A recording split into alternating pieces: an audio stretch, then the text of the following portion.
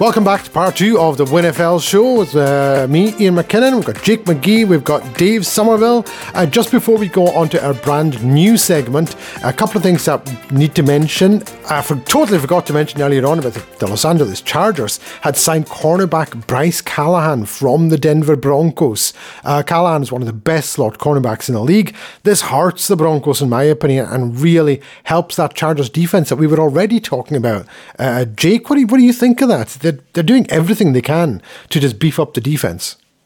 I mean, that, do you think the front seven is scary? Then look at the secondary. You got Derwin James, J.C. Jackson, now Bryce Callahan. I mean, they are, like you say, they're pulling out all the stops and trying to find a weakness at this point, really. Dave, do you have any opinion on the Bryce Callahan signing? I think if you have a very pass-orientated offense in your team and you have the Chargers this year, you're going to have to think again, because that you've got apart from obviously the pass rushers up front, that backfield is very, very scary, and I would not be happy facing the Chargers at all. So good luck to the Broncos with seeing them twice a year. Yay! Well, we did re-sign Melvin Gordon a couple of weeks ago, so maybe we'll just try and run the ball. Although, because you know how easy that is against Joey Bosa and Khalil Mack. Yes, absolutely, yeah. But I also think though that I'm quite curious as to why he signed for a divisional rival as well. I know that's a sore one. Yeah, I feel for you there. I think the only thing I can really relate it to would be Gerald Everett going to the Seahawks after leaving the Rams. That was a bit of a sore one as well, but. It happens. You move on. Good luck to. I was going to say to the Broncos. That's probably we're supposed to say good luck to the player. Need it. No. we're gonna need all the luck we can get. This is the best Broncos team that we've had since 2015. I mean, let's not kid ourselves on here. And yet, there's every possibility we'll finish last in the division. Like from 2015, we had a Super Bowl winning team, and this team might finish fourth in the division. Just unreal. Also, I believe the schedule announcement. Jake, remind me, when are they announcing the schedule? So that is on Thursday, and of course, the NFL being the NFL is going to make it a whole day thing. We already know everyone's opponents. We just don't know when they're playing. I mean, last couple of days that we've already mentioned, the Broncos and the Rams playing on Christmas. They're leaking a few of the primetime games as we go. But we will know exactly where everyone plays on Thursday. So next week's podcast, we'll be able to maybe point out some of the big games, some of the primetime games. Which team has the most primetime games? I'm sure the Bengals probably had none, maybe one last year. I bet they'll have a whole host more this year. And there's some double week 2 Monday night football double header. We've got Tennessee and Buffalo, and the Vikings and Eagles for week 2, so that should be good. To be double header on Monday night. Not sure I'm going to be able to stay up for that, but we'll see what we can do. We do have a new segment, Jake, and I think it's about time that you and I stop talking and give the man his place. It's time for Dave's Close Shaves. Take it away, Mr. Somerville. I always love to bring the substance to an already fantastic podcast, but just to make it even better, we've now got Dave's Close Shaves. So what I want to do on this segment, what I think is, I want to focus on each individual team and close shaves that could either have gone a lot better or could have gone a lot worse. So today I want to focus on the Lions. Now, I already promised our resident draft expert, Ewan McPhail, that I would talk about his Lions. I didn't quite specify which side of the coin I'd be talking about the Lions, though. So I want to take you back just to last year. Now, the Lions did not have a good year, hence why they were picking second in the draft. However, I think that their bad year last year was a close shave because now they could kick on this year. So I'm going to take you back to 2 specific games that could have changed their entire season and could have changed their entire draft. So the 2 games are week 2. What we were talking about earlier in part 1, Justin Tucker's record 66-yard field goal to beat the Lions 19 points to 17. Now, you may not remember, but 2 weeks later, The Lions then lost 21-19 to a Greg Joseph 54-yard field goal against the Vikings to lose 21-19 again with the last play of the game. Now, we talk about momentum a lot of the time, especially in this sport. Momentum is a massive thing, and it's like you hear expressions about the 12th man in stadiums, the fans being the 12th man. Motivation and momentum, especially, can be that.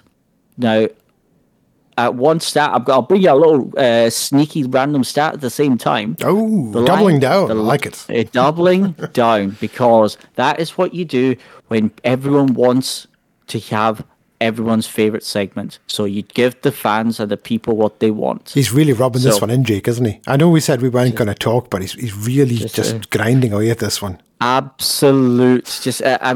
Look, you guys have your little things out of the spotlight. I will boot you to the side right now. So the Lions are the first team in NFL history to lose 2 games in the same season to game-winning field goals of at least 50 yards with no time on the clock. Now, if that does not sum up the Lions in just one long sentence, I don't know what else does. But my close shave is that if they didn't lose those games, they could have built momentum for their season. They could have built momentum and then gone on and beaten other teams around that time. I mean, they lost to the Bears 24-14, a winnable game against a poor Bears. They were so close to beating the Rams as well at SoFi Stadium, if I remember rightly, in Week 7. They drew with Pittsburgh. They'd lost by a field goal to the Browns. They lost by 2 points to the Bears again at Ford Field. These games, they were winnable games, but they had no momentum. They probably had the most depressed fan base in the entire league by that point, and they had Jared Goff at running back just to rub it in. If you want to talk about sort of rubbing salt in the wounds, Ian, then I think having Jared Goff as your quarterback in that situation is just like you're trying to stop yourself hitting your head off the wall, but then there's another wall behind your head just when you're backing up. So, yeah, I think instead of 3-13-1, which is what they finished, if they had built some momentum from those 2 games and won those 2 games, right, immediately you think, okay, they could have been 5-11-1. I would make the argument that they could have gone 8-8-1 and could have been in contention for the Super Bowl. For the playoffs. Wow, I was going to say, good Lord. Yeah. They could have been in contention for the playoffs in the run-up. They lost 20 points to 16 against Falcons as well. Now, those games, they did well. That's the 3 games they could have won. There's a couple other games that were really, really close as well early on. They could have won those games. But the positive and the close shave is that they would not have got Aiden Hutchinson, which I think is the best pick in the draft this year. I think he is I think he's better than Trayvon Walker. I've been looking into both of them more since the draft has happened. Aiden Hutchinson is just different. I know at the combine, Trayvon Walker tore up. He was impressing everybody. But on the field, he wasn't as impressive as Aiden Hutchinson was. And if, just say, for example, that the Lions they finished maybe 12th worst in the league last year, and they got the 12th pick. Now, they picked Jameson Williams. They traded up to get Jameson Williams with that 12th pick. They wouldn't have got both of these guys, 2 of the hottest prospects coming out of college. A guy that has been touted as having the skill set of Megatron. Maybe not the height, but the skill set, the positional awareness, and the intelligence of Megatron. And the Lions need that. The Lions need a superstar. If it's not going to be Aiden Hutchinson, I think it could be Jameson Williams. So they're close, even though they're all those close shaves that they had last year, how close they were to winning. I mean, they lost, 5 games by 4 points or less last season. Oh, that's sore. And they finished 3-13-1, and yet they are, I'd say, profiting now from their poor season. I know that's the point of the draft, but they then traded back in to get Jameson Williams, and I think they did not give away a 2023 first rounder to get him as well. So I think what they've done, even though they didn't have a great year last year, they have everything in place now to have a good run, and Aiden Hutchinson and James Williams would not be a Lion without these close losses. Plus, the fans also won getting to see Justin Tucker kick that 66-yarder in epic fashion. So, make of that what you will, but I think that even though all those close shaves just seemed so depressing, so bad for the Lions at the time, we can now see in hindsight that these guys are epic players coming out of college, and I think they managed to get the highest rated player in the 2022 draft. Do you guys agree? Well, I was speaking to you and as the season was going on, and we were both of the same mind that this is one of the best 3-win teams, in recent history. I mean, like you say, with all these close shaves and under new management, I think they are definitely one of those teams that will, has the best chance of kind of flipping the script in terms of where they are. And like you mentioned with the Williams trade, they got ridiculous value. That was what I mentioned with Minnesota being my losers, because the Lions straight up ripped them off. To get a player like that for the price they paid for him was tremendous. And like you say, these things, last season, not another enjoyable season for the Lions, but they have their ways of kind of working themselves out, and to get the local boy and, on paper, the best wide receiver in the draft. The only reason he didn't go first was because of his injuries. It's all kind of panned out. It makes it a lot easier an easier pill to swallow for the Lions.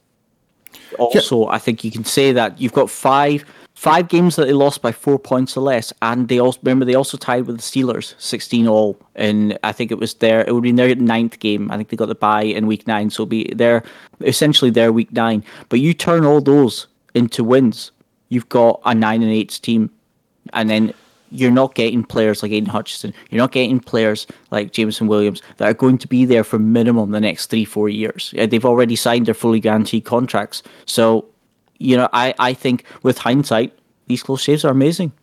Sometimes, a team that does badly one year through, I don't want to say no fault of their own, because clearly, if you're in the position to lose the game, then it's kind of your fault. But, I mean, that Justin Tucker kick that we spoke of, that was a miracle. A 66-yard field goal, indoors, in Detroit. That's unheard of. It's utterly unheard of. They deserved, I can't say they deserved to, win the game, because, as we say, it should never have got to that position anyway, but so close. And I know how heartbreaking that can be for a team, because you see it time and time again where a team just loses, be it on a last-second field goal, or the other team scores a defensive touchdown in the last drive or something like that. The other team manages to claw back and force overtime and beat you in overtime. It's absolutely soul-destroying. And sometimes you see it in the win-loss column. And you'll see a team that might lose a game like that, and it just knocks the wind right out of them, and then they go on a 3 or 4 game skid. And the next time they're up against a team winning by a point with 3 minutes to go, they think they're going to lose. It gets into your mind, and that's got to be tough. That's got to be tough for them. So I hope you're right. I think the Lions have a ton of talent.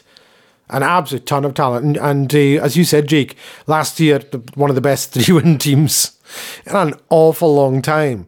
The other wide receiver, Amon-Ra St. Brown, he was a rookie last year, wasn't he? I believe so. Yeah, fantastic player. Electric. So having Williamson join him on the field, it's going to be great. And they still have, the big tight end. Is it TJ Hawkinson? Yes, TJ Hawkinson, yeah. Yes. He's got a ton of ability. His ceiling is unbelievably high. They just need a couple of things to go their way, and they could be a really good team. Yeah, I'm with you 100% on that, Dave. 100%. I don't see any reason why they can't be fighting for a playoff, a wild card, fighting for second place in the NFC North. I mean, Vikings and the Bears are there to be taken. Obviously, you've got to say the Packers are kind of out of reach as it stands, although who's he throwing to? But there's no saying that the Lions can't be in contention coming into the season. So that was Dave's close shaves. Thank you very much, Dave. First of many, I hope. And we look forward to certainly having your same segment again next week. Now, we do have to move on, and we're going to be moving on to our final segment, which is, of course, Random Stats. why don't I start us off this week? Sounds good. I have actually a double-header random stat. This concerns the Tampa Bay Buccaneers.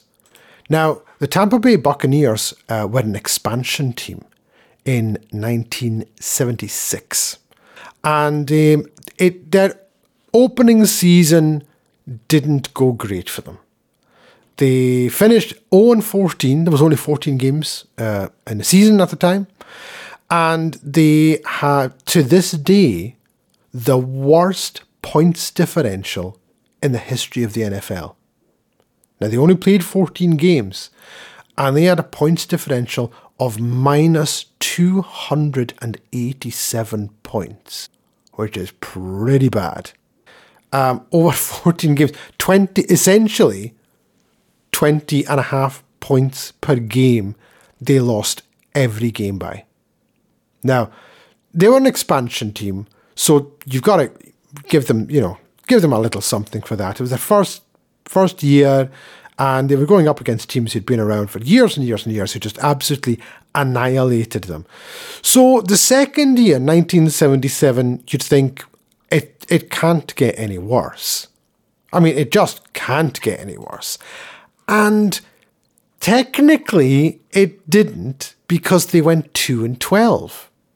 Now, the reason they went 2-12 was because of a massive improvement by the defense. The defense, instead of allowing 412 points the year before in 14 games, they allowed 223, nearly half the points allowed. However, the Tampa Bay Buccaneers of 1977, I beg your pardon, hold their own record in that they have the lowest points per game in the history of the NFL since the merger, and actually since 1944. The 1977 Tampa Bay Buccaneers scored 7.4 points per game. Over a 14-game season, they finished with 103 points. That is the lowest points scored in the history of the NFL. Now, and again, you could say it's only 14 games. True, but it's the lowest points per game in the history of the NFL. And to double down on that, that's just, to go from the worst points differential to then simply having the worst scoring offense ever. It's just, it's a poor show. It's a poor show. And that was the Tampa Bay Buccaneers. And I believe there was a famous quote by their coach, Mr. McVay. McKay, I beg your pardon. I think they pronounce it McKay. We would say Mackay, John McKay. And I believe he was asked what he thought about the execution of his offense, and he said, "I'm in favour of it." So, yes, the new expansion, Tampa Bay Buccaneers of 1976 and 1977. That is my random stat. That's pretty good. I like that. I love that the ending there. Just I'm in favor of it. Yeah, that pretty much sums up anything. I don't think any reporter should have asked any other questions after that. Just leave it like that. Yep, we're done. Cool. Bye. Yes, because he had some great quotes. He was like, I think it was one of the ones this NFL films catches him on the sidelines, and he says, "Well, we can't run, we can't pass, we can't tackle, we can't block. Other than that, we're in great shape." He had some wonderful quotes. John McKay. I keep saying McVay. Good grief. Behave yourself. Josh, yeah. Calm down. There's only one McVay. My random stat is mainly for me and Neosa because it's special teams related. Oh, I love the special teams. We do love our special teams. So it's about a former Heisman winner and a player that was drafted number 4 overall in the 1992 draft to Washington. But my stat is not to do with Washington. It is to do with the Super Bowl 31. It's a very interesting Super Bowl, as it was the last of a 13 straight NFC team run. Something that you probably won't see too often these days, especially with how stacked the AFC is. Ah, yes. But in that Super Bowl, the Packers beat the Patriots 35-21. But the most special no pun intended, part of this game is that Desmond Howard, who's the aforementioned player, was and remains the only special teams player to be named MVP of a Super Bowl. Now, he gained 154 yards on kickoffs, and that includes a then Super Bowl record 99-yard kickoff return touchdown. And he also set a then Super Bowl record 90 punt return yards, thus tying the then Super Bowl record of total return and combined net yards gained at 244 yards. Oh. So there's many reasons why he was the MVP, for all those stats. But it was mentioned even by the Patriots coach that the Patriots were actually on a bit of a comeback up until his return touchdown, which kind of just killed their entire momentum and basically just ended the game there and then. And the Packers obviously went out to see the game quite comfortably. But, we love special teams, so big shout out to Desmond Howard. And even though he's drafted number 4 overall, mainly known for his special teams more than anything. I remember that Super Bowl vaguely. What I remember about it was that I think that was the year, it might have been the year before, but I think it was the year when the Packers had signed Reggie White, rest in peace, Reggie White, from the Philadelphia Eagles. And I remember Reggie White just terrorizing the Patriots offensive line in that game. Reggie White was unstoppable, absolutely unstoppable. But yeah, I'd completely forgotten Desmond Howard won MVP in that game. If you'd also had your favourite commentators as well. Madden and Summerall. Yeah. Yes. As soon as you said, the Packers, 1997, I was like, oh, that was the Packers. And the first thing I thought was Reggie White in that game. And I was like, oh, did he win MVP? And I was actually thinking, did he win MVP in that game? But no, you're right, Desmond Howard. My goodness. That's a great stat. Love it. I do love my special teams players. They don't get enough love. They don't. Kick returners. They don't get enough love, and they really should. I think on this show they do. Oh, they do. Absolutely. This show. Definitely. Dave, what is your random stat? Okay, so full disclosure, while I was researching for Dave's Close Shaves, I came across my random stats. Now, I did sort of share a little kind of a small stats when I was doing our brand new favorite segment. But so I want to go back to week 5 of last season. Now, something very peculiar happened that had not happened since 1987 in that week. Now, in that week, what happened was that there was 27 combined missed kicks in the league that week. Now, that had not happened since 1987. So that is, 25 years that had not happened? Oh, wait, quick maths. Yeah, 35 years. All right, 30 years, 35 years. We'll go with 35 years because I can't count right now.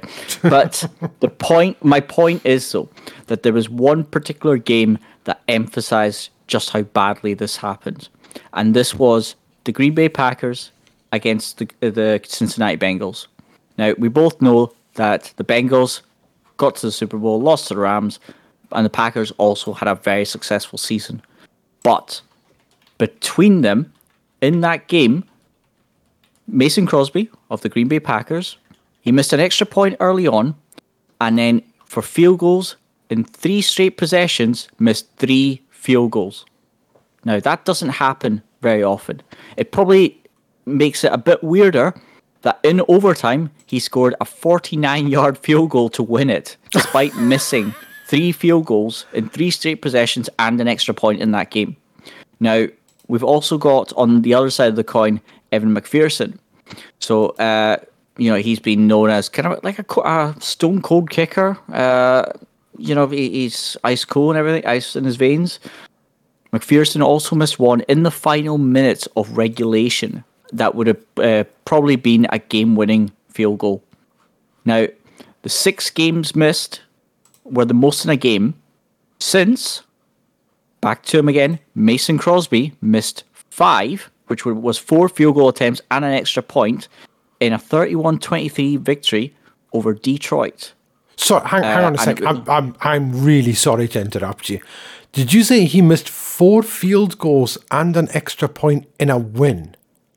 In a win. And the score margin was 31-23. So he still won. That was October 7th, 2018. And also, Matt Prater also missed a field goal in that match as well. So there's a little shout out for the Broncos there. But it was a victory over Detroit. But Mason Crosby, and he's still the Green Bay Packers kicker, despite these things happening.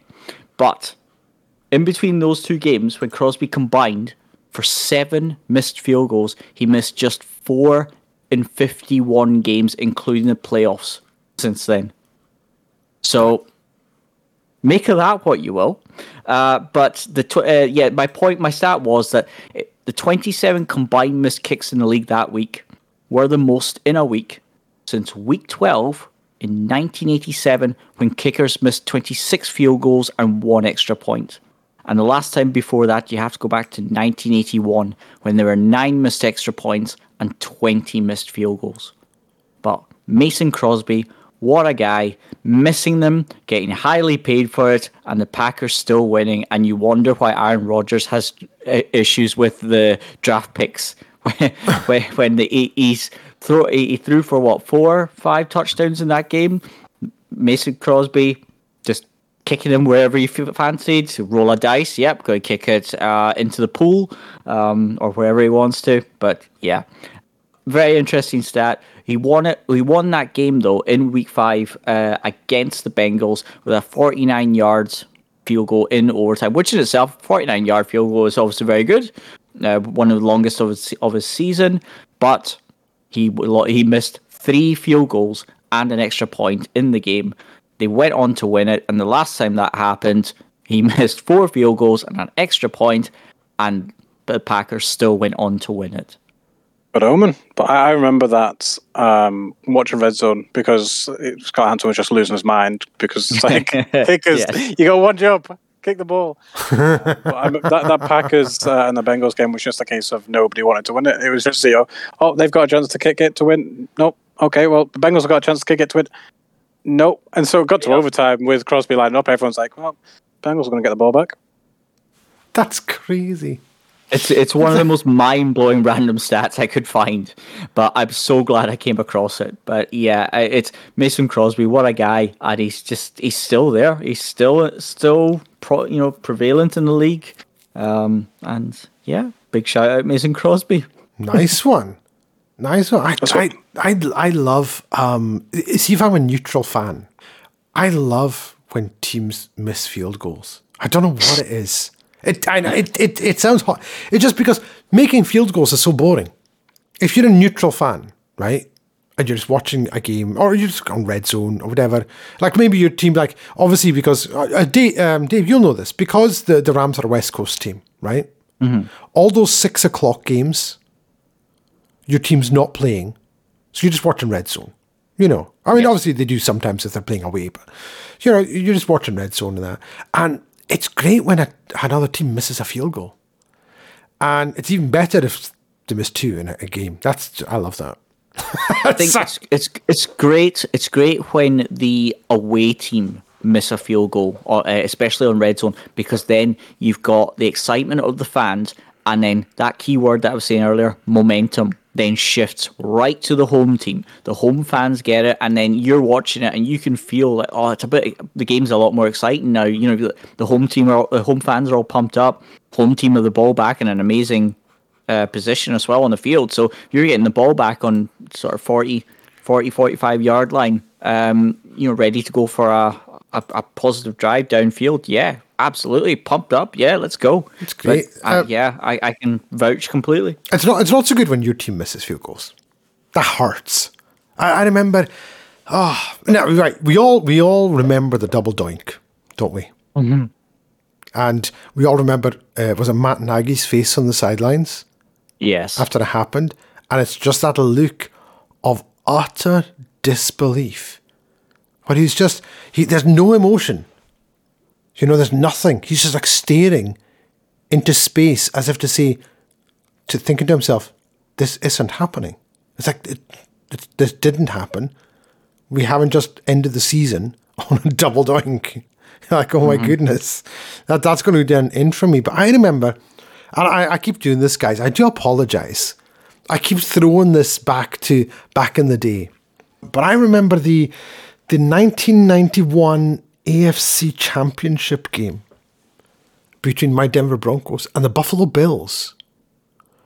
And in 1990, the 1990 season, Scott Norwood, obviously in the Super Bowl, had missed the field goal for the Bills that gifted the Giants the win.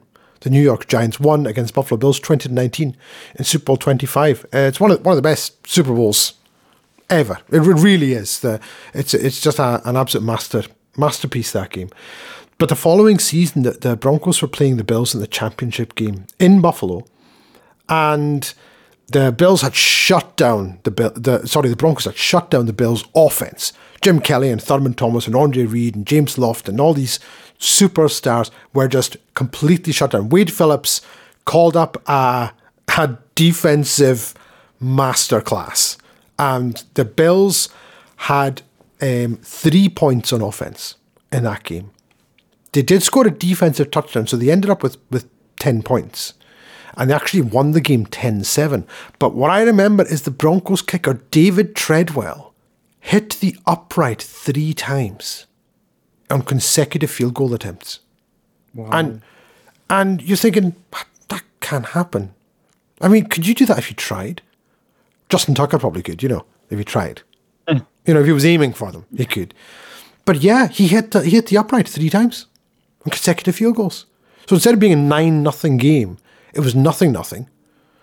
And then the Bills scored a defensive touchdown, and I can't remember who it was. Someone, Bailey, I think, scored a linebacker, batted a pass and took it for a touchdown. And then Scott Norwood kicked the go-ahead, the 10-0 field goal. And then John Elway had to leave the game. He had a thigh bruise. And Gary Kubiak came in, who was Elway's lifelong backup. 10 years or whatever it was, he was the backup in Denver, and he actually drove them down the field. They scored a touchdown. In fact, Kubiak, I think, rushed for a touchdown in that game.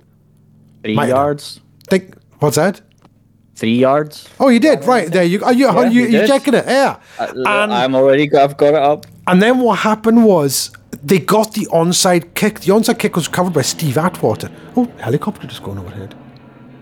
Oh, there you go. Steve Atwater, the safety, Hall of Fame safety, recovered the onside kick, and then Kubiak was getting them into field goal range. He tied up in the dying seconds, and he threw a pass to Steve Sewell, who excellent receiving running back. Steve Sewell, big tall guy, breaks a tackle, and then he gets hit and he fumbles the ball, and the Bills recovered, and that was essentially the end of the game. A couple of kneel downs, game was over, and it was heartbreaking. Absolutely heartbreaking. And Steve Sewell's just sitting on the field after, it must have been for a full minute and a half, just sat there shaking his head. But David Treadwell hit the upright 3 times. You're like, how can you do that? Do you know? And it was the same one. It wasn't like right, left, and right. It was like right. Just turn a bit. Just go a bit left, and it might go in. Do you know what? I'm sitting here abusing kickers. But if you've ever watched the YouTube channel, I want to say it's Average Joe, where this guy says, let's see how difficult it is. Because we sit here and I think it was kicking field goals, and I think it was Justin Tucker, and he said, how difficult is it to kick a 40-yard field goal? And Justin Tucker says it's extremely difficult to kick a 40-yard field goal. He says it only looks easy because NFL kickers have been doing this since they were kids or teenagers, every day, all day. And I think he actually takes them and shows them how to, how kickers kick field goals, how they prepare and all that kind of stuff. And it was a really, really interesting video. I think it was called Average Joe or Medium Joe, I'm not sure. Yeah. I think it's Average Joe. Is it Average Joe? Yeah. I'm pretty sure there's a channel called Average Joe, yeah. And Justin Tucker's there and he's going, it's really difficult. It's like you have no idea how difficult it is. It looks easy because they make it look easy. It's like snooker, right? You ever watch a game of snooker, guys? You Yeah. Yep. And you watch guys getting breaks of 50, 60, 70, quite often 100 and over. You have any idea how difficult that is? You ever tried? You ever played snooker on a Yes. full-size snooker table? Very difficult. I think it's my all-time... anger-inducing. Yes, it's very anger-inducing. It is. I think my highest break ever is like 12. It's like the highest I've ever scored in a game of snooker on one break. It's just, it's insanely difficult. And yet, you watch guys, I mean, there was Ronnie O'Sullivan. He won the World Championships again just this week, didn't he? Mm-hmm. He won his 6th or 7th. You know, you're thinking, and he makes it look so easy. So anyone watching telly goes, I could do that. No, you couldn't. No, you couldn't. You know, I watch quarterbacks playing in the NFL. I watch Case Keenum back in whatever year it was, 2017, overthrowing a wide open Demarius Thomas to lose the game against the Kansas City Chiefs. And I'm going, I could have made that pass. Of course I couldn't. It was like 40. It was like 40 yards down the field. I can't throw a ball 40 yards. I know this for a fact. I can't do it. I've tried. I'm hopeless. I would be lucky, and I'm not even exaggerating. I would be lucky if I could throw a ball 25 yards and have it land within 5 yards of my target. I don't think I could throw a snooker ball 40 yards. Never mind an American football with a spiral on it, and to pinpoint accuracy. So you've got to give it up for these guys. But yeah, I know exactly what you're saying. I mean that game. Yeah, I was just going to say that game as well. A little bit of a random fact as well is that it was Kubiak's last game before he retired. I did not know that.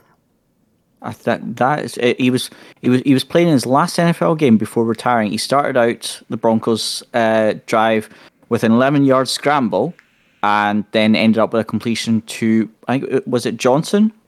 Vance Johnson, yeah. Vance Johnson, yes. But all the momentum was with the Broncos right up until that play. They did get the possession back, but it was only with about 20 seconds left, so they didn't really have a chance. Sorry. That's right, because they got the onside kick and then he threw the pass to Sewell, and I think Sewell was like a yard away from being in field goal range, and then he fumbled. Yeah. But of course, it wouldn't have mattered if he was in field goal range because David Treadwell couldn't hit anything other than the uprights that day. It's one of those days. Yeah. I mean, that's me harking back. Jake, do you have any of these sort of memories? Going back to games with the Saints. Obviously we remember, the Super Bowl win and stuff like that. But is there a certain game or series of plays that sort of sticks in your mind from your days watching the Saints? Anything in particular? Not that I especially for a long period of time as a Saints fan, have a short memory, thankfully, and just kind of, especially when it comes to losses. Most of my memories when it comes to Saints are just brutal losses, which I'd much rather not have. Right. I think to save you too much pain, we can gloss over some of the playoff losses. That'll be a hot take maybe one day. I'll need to vent about the therapy that the Saints have caused me. Yeah, I can understand that. Dave, what about you with your Rams? Is there any games just like a random mid-season game that's sort of stuck in your mind for any reason? I mean, if we got up until recently, I think. I mean, maybe this is what it's come from. What my kind of own close shaves and random stats have come from. I was talking to you a couple of weeks ago about the game we played against the Lions last year, where you're up. Obviously the Rams were pretty much flying high. They got off to a really good start, and they've got high expectations. But then when a team like the Lions, who have not won all season, I think they came with about an 0-6, 0-7 record. They came, and then they started doing all these freak trick plays to really screw with the Rams, and they nearly got away with it. They I know straight away. I've already had it out with you in the week run up towards the game. We already know we've been your team's this and your team's that. I know I cannot go to work on Monday if the Rams lose to the Lions. There is no way I will eat. If I cannot take a day's holiday, I am resigning. It is not worth what is going to happen from that lambasting from Ewan McPhail. So yeah, there's for the Rams anyway, it's a lot of nearly moments. For example, close shaves. There was. I hate to bring it up with Jake. Well, I sort of do. When the Rams and the Saints might have met in a playoff game, and I feared the worst. I don't think we should bring this one up. Cheats. I don't think we should bring this one up, David. That's a sore one. Even as a neutral, I'm watching that going, right, come on.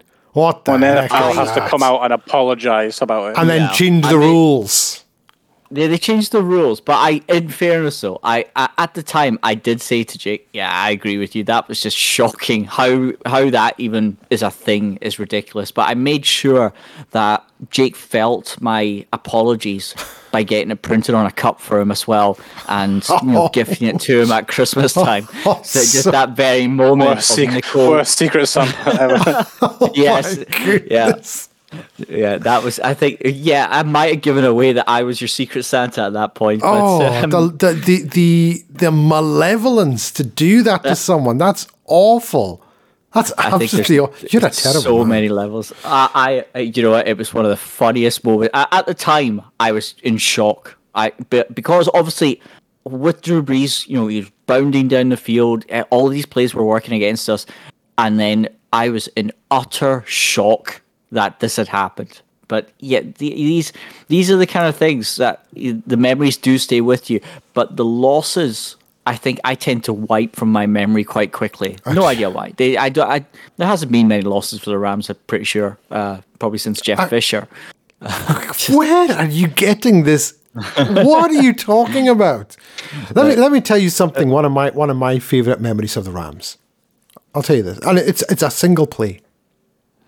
I used to really enjoy. Well, technically, I still do. I really enjoy watching the Rams play. I have done for years because of the amount that I despise Pete Carroll. Okay. Yeah, I cannot stand Pete Carroll. Can't stand seeing him on the sidelines. I hate the Seahawks. I hate everything about them. It's going to take at least a quarter for me to forgive Russell Wilson for playing for the Seahawks. At least a quarter, maybe more. Now, what? A quarter of a year or a quarter of a game? No, a quarter of a game, 15 minutes. Depends on how he plays, Anyway, I remember a game where the Rams were playing the Seahawks. Now, I don't remember the score. I just believe that the Rams won. But it was at the time when the Seahawks were at their most obnoxious. They had Marshawn Lynch and they had Richard Sherman. And they were an obnoxious team. I despised everything about them. And there was a play where whoever the Seahawks punter was punts the ball away.